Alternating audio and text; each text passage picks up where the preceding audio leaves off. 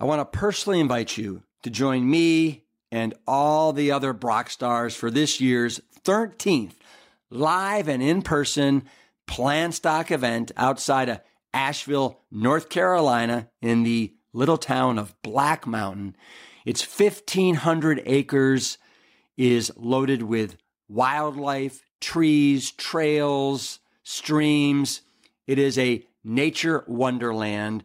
And what's also a wonderland are all the incredible speakers that you get to hang with all weekend long, like Jane and Ann Esselstyn, Dr. Will Bolshewitz of Fiber Fueled, Carly Bodrug, Miss Plant U, Dr. Gemma Newman is over from the UK. We have Dr. Dawn Musalem from the Mayo Clinic, John Mackey, the ex-CEO of Whole Food Market Stores, myself, Brian Hart, and a special appearance by the Plant Bros. Here's the kicker.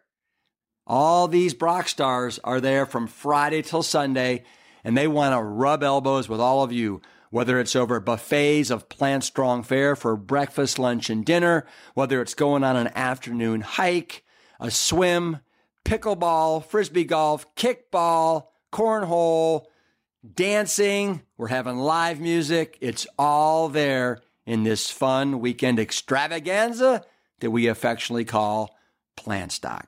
Simply go to liveplantstrong.com and then click on PlanStock 2024 and grab yourself a ticket before they sell out. See you there. Hey gang, this is Rip. This week I am on site in Black Mountain, North Carolina, about 20 miles outside of Asheville, North Carolina. I am here for the 9th annual Camp PlanStock event. It's going to be a barn burner of a weekend. This location may possibly be one of the most gorgeous places in the Northeast United States. It sits at about 3,000 feet of elevation. It is so foresty. It's loaded with rhododendron and ferns and pine trees. There is a raging stream that bifurcates at the top of the property and slices through the campus. It is really nothing short of magical. I want you to know that we will be returning to our regularly scheduled programming of the podcast very soon. But in the meantime, I want to bring you this lecture from the 2018 PlanStock stage. This individual kills it. He will be returning in 2020, talking about his new book that everybody is going to want a copy of. Okay, with that, let me say, let's just take it straight to the stage of PlanStock 2018. The next man up is a man, he has turned into a supernova. I mean, this guy is on fire. If he was any hotter, he would self-ignite. I'd have to take that fire extinguisher down there and put him out. He has been on a roll for a long time, but he has just like come into his own like nobody's business. This is a man that was one of the founders of the American College of Lifestyle Medicine in 2004. As you guys all know, he is Mr. NutritionFacts.org that he started in 2011. How many of you subscribe to Nutrition Facts? All right. I mean, every day it's another blog, it's another video. I mean, this guy, does he ever sleep? Right? How Not to Die. I think How Not to Die is going to become the next China study. And the China study has oversold over 2 million copies. He's also got the How Not to Die cookbook. It is like crazy. I mean, New York Times bestselling author, physician, international speaker. This guy is in high demand, and he was nice enough to come to PlanStock this year. When I asked him, I said, Michael, I go, what's your favorite movie? And he said, Rip, who's got time for movies? There's lives to be saved here. But he's going to drop a hint during his talk because he does have a favorite movie, and see if you can pick it up. Michael, bring it up. Let's put it to the test.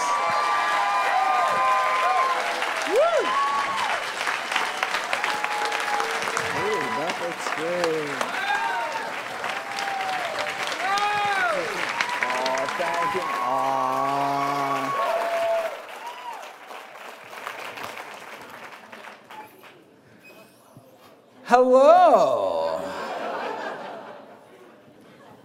Allow me to begin on a personal note. This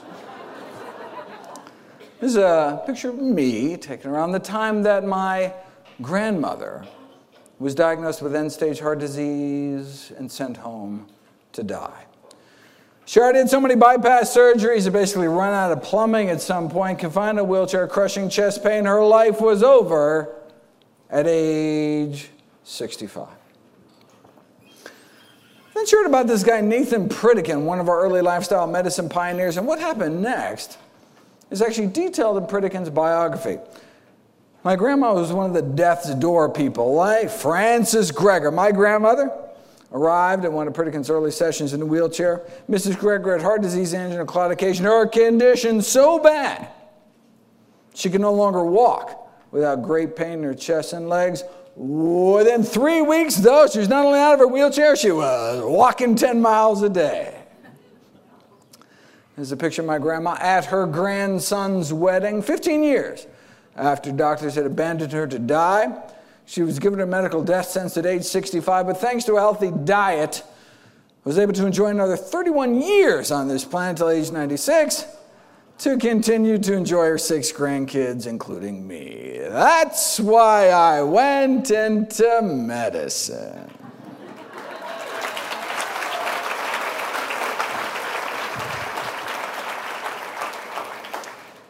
Years later, Dr. Dean Ornish published his landmark lifestyle heart trial proving with something called quantitative angiography that indeed heart disease could be reversed. Arteries opened up without drugs, without surgery, just a plant-based diet and lifestyle program. When this I assumed this was going to be the game changer. My family had seen it with their own eyes, but here it was in black and white, published in some of the most prestigious medical journals in the world, yet nothing happened. So, wait a second, if effectively the cure to our number one killer could get lost down some rabbit hole and ignored, what else might there be in the medical literature that could help my patients but just didn't have a corporate budget driving its promotion? Well, I made it my life's mission to find out. For those of you unfamiliar with my work, every year I read through every issue of every English language nutrition journal in the world, so busy folks like you don't have to. Very nice. I then compile the most interesting, most groundbreaking, most practical findings in new videos and articles I upload every day to my nonprofit site, nutritionfacts.org. Everything on the website is free. There are no ads. No corporate sponsorship, strictly non-commercial, not selling anything, just put it up as a public service, as a labor of love, as a tribute to my grandmother. New videos and articles every day on the latest in evidence-based nutrition. What a concept. Okay, so where did Pritikin get his evidence from? Well, a network of missionary hospitals set up throughout sub-Saharan Africa uncovered what may be one of the most important advances in health, according to one of our most prestigious medical figures of the last century, Dr. Dennis Burkitt, the fact that many of our major and commonest diseases were universally rare, like heart disease. In the African population of Uganda, for example, coronary artery disease is almost non-existent. Oh, wait a second. Our number one killer, almost non-existent. What were they eating? They were eating lots of vegetables and grains and green leafy vegetables taken by all, even at breakfast, kale. And their protein almost entirely from plant sources, and they had the cholesterol levels to prove it, very similar to what one sees in kind of modern day plant eaters. Wait a second, maybe they were just dying early from something else, never lived long enough to get heart disease. No, here's age-matched heart attack rates in Uganda versus St. Louis. 632 autopsies in Uganda, only one myocardial infarction. 632 age and gender matched. Autopsies in Missouri, 136. More than 100 times the rate of our leading killer. In fact, they were so blown away, went back to another 800 autopsies in Uganda. Still, just that one small healed infarct, meaning it wasn't even the cause of death, out of 1,420, less than 1 in 1,000. Whereas here, heart disease, is an epidemic. Atherosclerosis, hardening of the arteries, is a disease that begins in childhood by age 10. Nearly all kids raised on the standard American diet already have what are called fatty streaks building up inside of their arteries, the first stage of the disease. These streaks then turn into plaques in our 20s, get worse in our 30s, and then can start killing us off. In our heart, cause a heart attack. In our brain, the same disease process and cause a stroke. So if there's anyone here today, right, older than age 10, then the question is not whether or not to eat healthy to prevent heart disease. It's whether or not you want to reverse the heart disease you likely already have, whether you know it or not. But is that even possible? You know, researchers took people with heart disease, put them on a kind of plant-based diet followed by populations that do not get epidemic heart disease or hope, say maybe we could slow the disease down or something, maybe even stop it. Instead, something miraculous happened. As soon as people stopped eating artery-clogging diets, their bodies were able to start dissolving some of that plaque away, opening up arteries without drugs, without surgery, suggesting their bodies wanted to be healthy all along, but were just never given the chance. This remarkable improvement in blood flow in the heart muscle itself was after just 3 weeks of plant-based nutrition. Let me share with you what's been called the best-kept secret in all of medicine. The best-kept secret in medicine is that sometimes, given the right conditions, the body can actually heal itself. You know, if you whack your shin really hard on a coffee table, right? You get all red, hot, painful, swollen, inflamed, but will heal naturally. If you just stand back, let your body work its magic, right? But what if you hit your shin in the same place day after day? In fact, 3 times a day, breakfast, lunch, and dinner. You'd never heal. You'd go to your doctor and be like, oh, my shin hurts. They'd be like, no problem. Whip out their pad, write your prescription for painkillers. Right? You're still whacking your shin 3 times a day. Still really hurts like heck, but feels so much better with those pain pills on board. Thank heavens for modern medicine. Right? It's like, our body wants to come back to health if we let it. But if we keep re-damaging ourselves 3 times a day, we may never heal. It's like smoking. One of the most amazing things I learned in all my medical training was that within 15 years of stopping smoking, our lung cancer risk approaches that of a lifelong non-smoker. Isn't that amazing? Our lungs can clear out all that tar, and eventually it's almost as if we never started smoking at all. And every morning of our smoking life, that healing process starts until wham! First cigarette of the day. Re-injuring our lungs with every puff, just like we can re-injure our arteries with every bite, when all we had to do all along, the miracle cure, is to just stand back, get out of the way, stop re-damaging ourselves, and let our body's natural healing processes bring us back towards health. Right? The human body is a self-healing machine. Right? Sure, you can choose moderation, hit yourself with a smaller hammer, but why beat yourself up at all, right? Look, it's up to each of us to make our own decisions about what to eat and how to live, but we should make these choices consciously, educating ourselves about the predictable consequences of our actions, right? Look, this is nothing new. American Heart Journal, 1977, cases like Mr. F.W. here, heart disease so bad couldn't even make it to the mailbox, started eating healthier.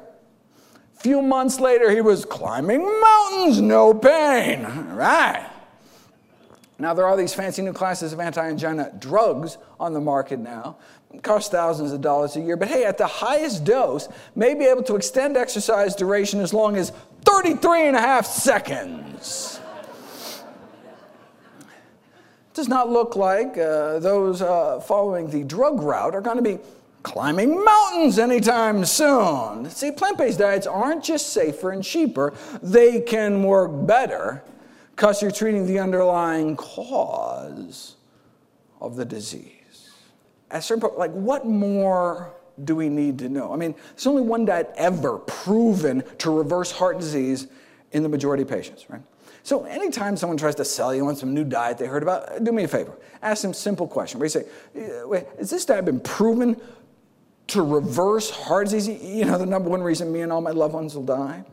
If the answer is no, why would you even consider it, right? I mean, if that's all a plant-based diet could do, reverse the number one killer of men and women, shouldn't that kind of be the default diet until proven otherwise? And the fact that it can also be so effective preventing, arresting, or reversing other leading killers like type 2 diabetes and high blood pressure would seem to make the case for plant-based eating simply overwhelming. Let me just touch on those two cases. We've known that you can reverse diabetes with a plant-based diet since the 1930s, where a small group of diabetics were placed on a variety of a plant-based diet. And in a period of 5 years, a quarter of them were able to get off their insulin altogether. You say, yeah, but plant-based diets tend to be relatively low-calorie diets, so maybe their diabetes just got better because they lost so much weight. I mean, to tease that out, what you'd have to do is put people on a healthy diet, but force them to eat so much food that they don't lose any weight, right? Then we could see if there's some unique benefits to plant-based eating beyond just all the easy weight loss. Well, we'd have to wait a few decades, but here it is. Subjects were weighed every day. If they started to lose weight, they were made to eat more food. In fact, so much more food, some of the participants had problems eating it all. They're like, oh, not another salad. Oh. But eventually they adapted. So no weight loss, despite restricting meat, eggs, dairy, and junk. Okay, so with zero weight loss, was there still any benefit to their diabetes?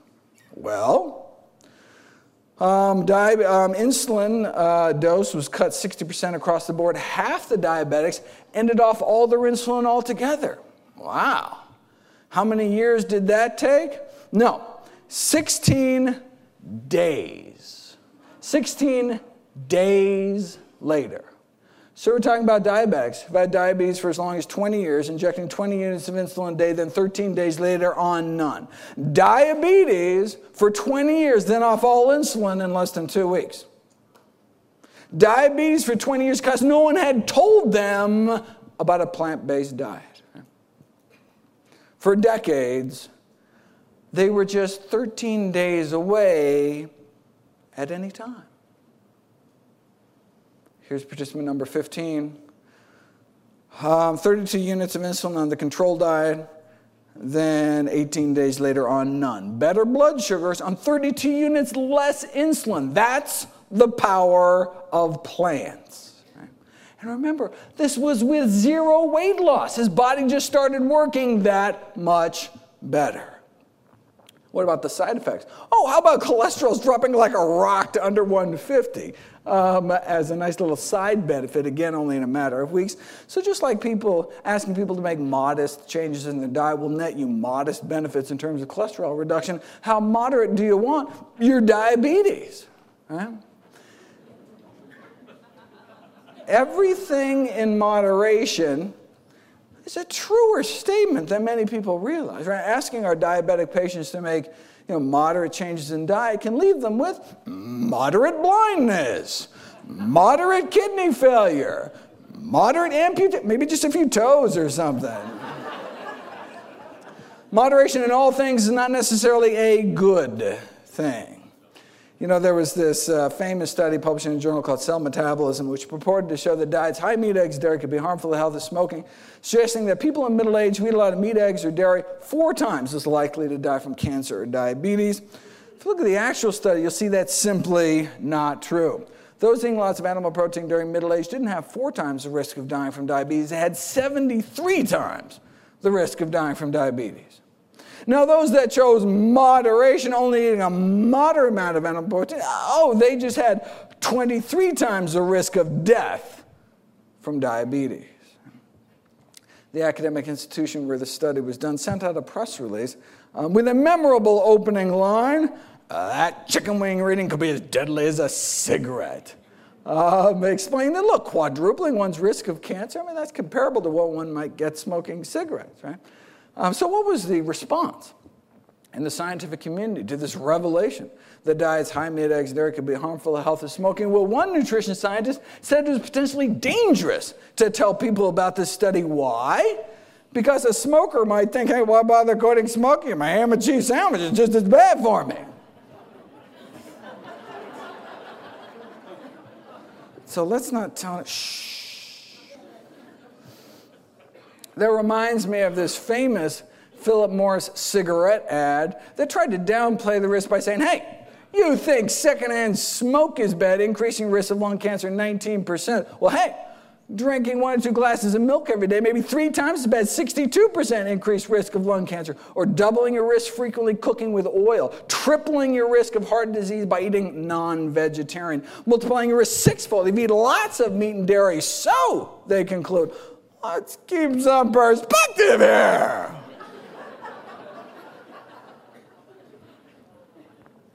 The risks of secondhand smoke may be well below that of other everyday activities, so breathe deep. That's like saying, yeah, don't worry about getting stabbed, because getting shot, so much worse. How about neither? 2 risks don't make a right.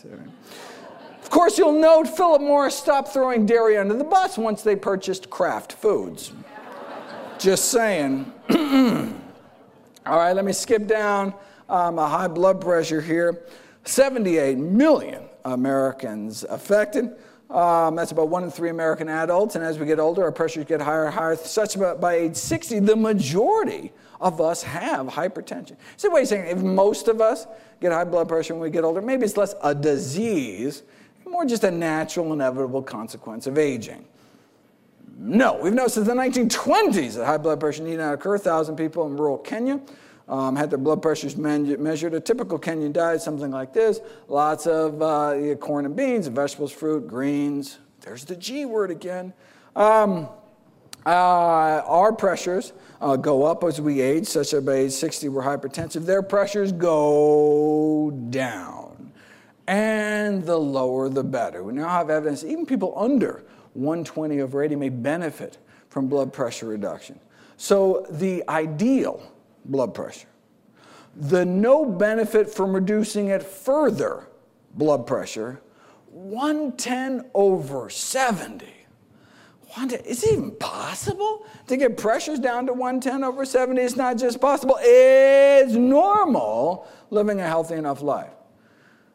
3 years of this rural Kenyan hospital, 1,800 patients were admitted. How many cases of high blood pressure did they find? 0. Wow, they must have had low rates of heart disease, right? No, they had no rates of heart disease. Not a single case of atherosclerosis, our number 1 killer, was found. Rural China, same thing. About 110 over 70, their entire life, 70-year-olds, with the same blood pressure as 16-year-olds. So wait a second, African diet, Asian diet, vastly different diets. What they shared in common is that they were eating plant-based day to day, with meat only eaten on special occasions. And you say, wait a second, why do we think it's the plant-based nature of their diet that was so protective? Because in the Western world, the only folks getting it down that low, on average, were those eating strictly plant-based diets, coming in at an average of about 110 over 65. Here's the largest study of plant-based eaters to date, the Adventist II study that looked at 89,000 folks, comparing non-vegetarians to so-called semi-vegetarians or flexitarians who eat meat about once a week, but certainly not every day, compared to pesco-vegetarians, those who eat no meat except fish, compared to those who eat no meat at all, compared to those who eat no meat, eggs, or dairy.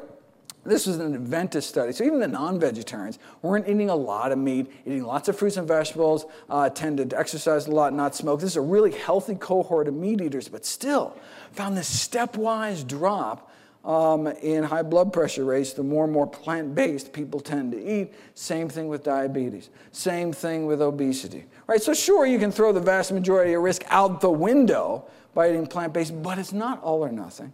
It's not black or white. Any movement we can make along this spectrum towards eating healthier can accrue significant benefits. You can show this experimentally. You take vegetarians, you give them meat, pay them enough to eat it, and their blood pressures go up. Or you take people who already eat meat, cut meat out of the diet, their blood pressures go down within 7 days, and this is after the vast majority had to stop their blood pressure medications or reduce their blood pressure medications they had to. I mean, you can't treat the cause and be on multiple blood pressure medications. Your pressures would drop too low, right? You get dangerous, fall over, get dizzy, right? Hurt yourself, right? So lowered pressures on fewer drugs. That's the power of plants. Right? So, does the American Heart Association recommend a no-meat diet? No, they recommend this low-meat diet, so-called DASH diet. You say, well, wait a second, when this DASH diet was being created, I mean, were they just not aware of this landmark data by Harvard's Frank Sachs? No, they were aware. The chair of the design committee that came up with the DASH diet was Frank Sachs. See, the DASH diet was created with the number one goal of capturing the blood pressure lowering benefits of a more plant-based diet, yet contain enough animal products to make it palatable to the general population. Right? They didn't think the public could handle the truth. Right? Now, look, I recently talked at Harvard, where Frank Sachs was still there, and I tried to be sympathetic and said, look, I understand, right? Look, just like drugs never work unless you actually take them, diets never work unless you actually eat them. So, they're thinking, look, how many people are going to go strictly plant-based, right? If we soft pedal the message, we come up with some kind of compromise diet, well, then on a population scale, we may do more good in the world. Okay. So I asked them, okay, tell that to the 1,000 American families a day that lose a loved one to high blood pressure. Maybe it's time to start telling the American public the truth. And the truth is that most deaths are preventable and related to nutrition. According to the Goldberg Disease Study, this is the largest study ever of disease risk factors in human history, funded by the Bill and Melinda Gates Foundation. The number one cause of death in these United States, it's our diet. The number one cause of disability in the United States, it's our diet. Now bumping cigarettes to number 2. Tobacco not only kills about 500,000 Americans every year, whereas our diet kills hundreds of thousands more, right? So if most deaths are preventable related to nutrition, right? If diet is the number one cause of death and disability, then obviously, right, nutrition is the number one thing taught in medical school, right? Obviously, it's the number one thing your doctors talked about at every single visit ever, right? So wait a second, how can there be this disconnect between the science and the practice of medicine? Let's do a thought experiment. Imagine yourself a smoker back in the 1950s. Back in the 50s, the average per capita cigarette consumption, 4,000 cigarettes a year. Meaning the average person walking around smoked half pack a day, on average. The media was telling you to smoke. Famous athletes agreed. Even Santa Claus wanted you to smoke.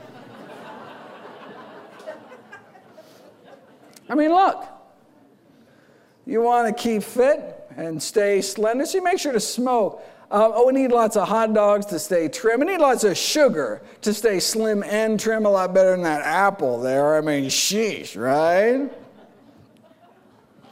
Though apples do connote goodness and freshness, reads one internal tobacco industry memo, which brings up many possibilities for youth. They want to make apple-flavored cigarettes for kids. Shameless. Right? For digestion's sake, you smoke. I mean, no curative power is claimed by Philip Morris, but hey, better be safe than sorry and smoke. Right? Blow in her face and she'll follow you anywhere.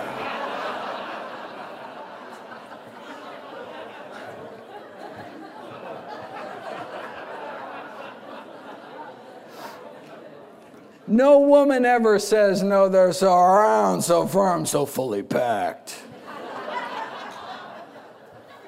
I mean, after all, John Wayne smoked them until he got lung cancer and died. You know, back then, even the paleo folks were smoking. And so were the doctors. Now, this is not to say there wasn't controversy within the medical profession. Sure, you know, some doctors smoke Camels, you know, but others preferred Lucky. So there was a little disagreement there. The leader of the U.S. Senate agreed. Who wouldn't want to give their throat a vacation? Not a single case of throat irritation. How could there be when cigarettes are just as pure as the water you drink? Maybe in Flint, Michigan. But don't worry, if your throat does get a little irritated, your doctor can always write you a prescription for cigarettes. This is in the Journal of the American Medical Association, right? So when the AMA is saying smoking is good for you, not just neutral, but actually good for you, where could you turn back then if you just wanted the facts? What's the new data advanced by science? Well, she was too tired for fun, and then she smoked a Camel. Babe Ruth spoke of proof positive science, that is, while he still could speak, before he died from throat cancer. You know, by some miracle back then, there was some smokingfacts.org website that could deliver the science directly, bypassing commercially corruptible institutional filters. You would have become aware of studies like this. This is an Adventist study out of California in 1958 showing that non-smokers had at least 90% less lung cancer than smokers. But this wasn't the first.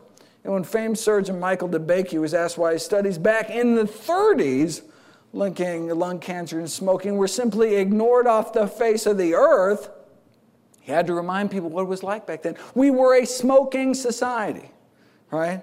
It was on the movies, airplanes, right? Medical meetings were one heavy haze of smoke. Smoking was, in a word, normal. Right? All right, well, let's go back to our thought experiment then, right? So if you're a smoker in the 50s, in the know, what do? I mean, with access to the science, you realize the best available balance of evidence suggests your smoking habit, not so good for you. So do you change or do you wait? I mean, if you wait until your doctor tells you between puffs to quit, you could have cancer by then. If you wait until the Surgeon General, the powers that be, say stop smoking, you could be dead by then. It took more than 7,000 studies and the deaths of countless smokers before the first Surgeon General's report against smoking came out. You'd think maybe after the first 6,000 studies, it could give people a little heads up or something. Powerful industry, right? Maybe we should have stopped smoking after the 700th study like this. As a smoker back in the 50s, on one hand, you had all of society, the government, the medical profession itself telling you to smoke. And on the other hand, all you had was the science. Right? If you're even aware of studies like this. Well, let's fast forward 55 years. You know, there's a new Adventist study out of California warning Americans about something else they may be putting in their mouths. And of course, it's not just one study, right? You put all the studies together. And the mortality from all causes put together, many of our dreaded diseases, significantly lower among those eating more plant-based. So, instead of someone going along with America's smoking habits in the 50s, imagine you, someone you know, going along with America's eating habits today. What do? I mean, with access to the science, realize the best available balance of evidence suggests your eating habits are not so good for you. So, what do? Right? Do you change or do you wait? If you wait until your doctor tells you between bites to change, it could be too late.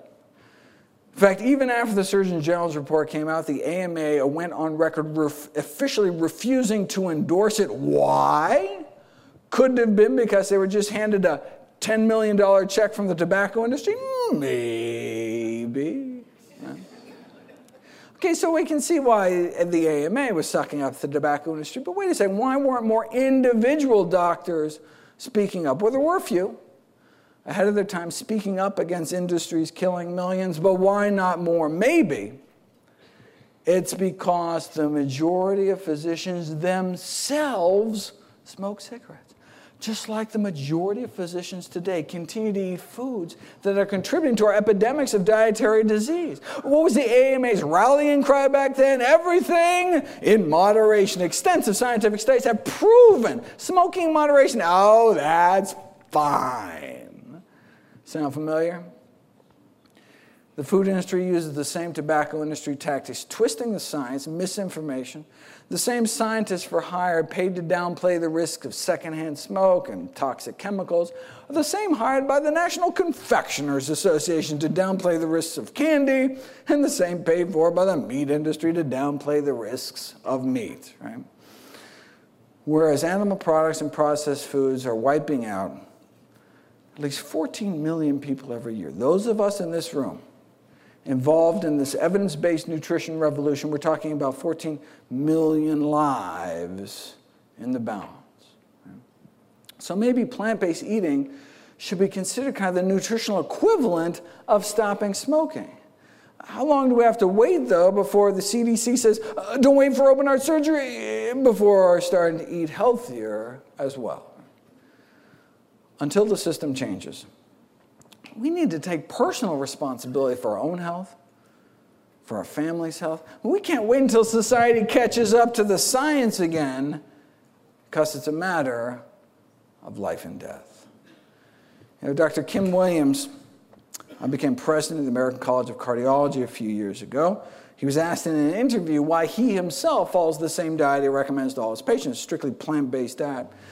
I don't mind dying, Dr. Williams replied. I just don't want it to be my own fault. Thank you so much, everybody.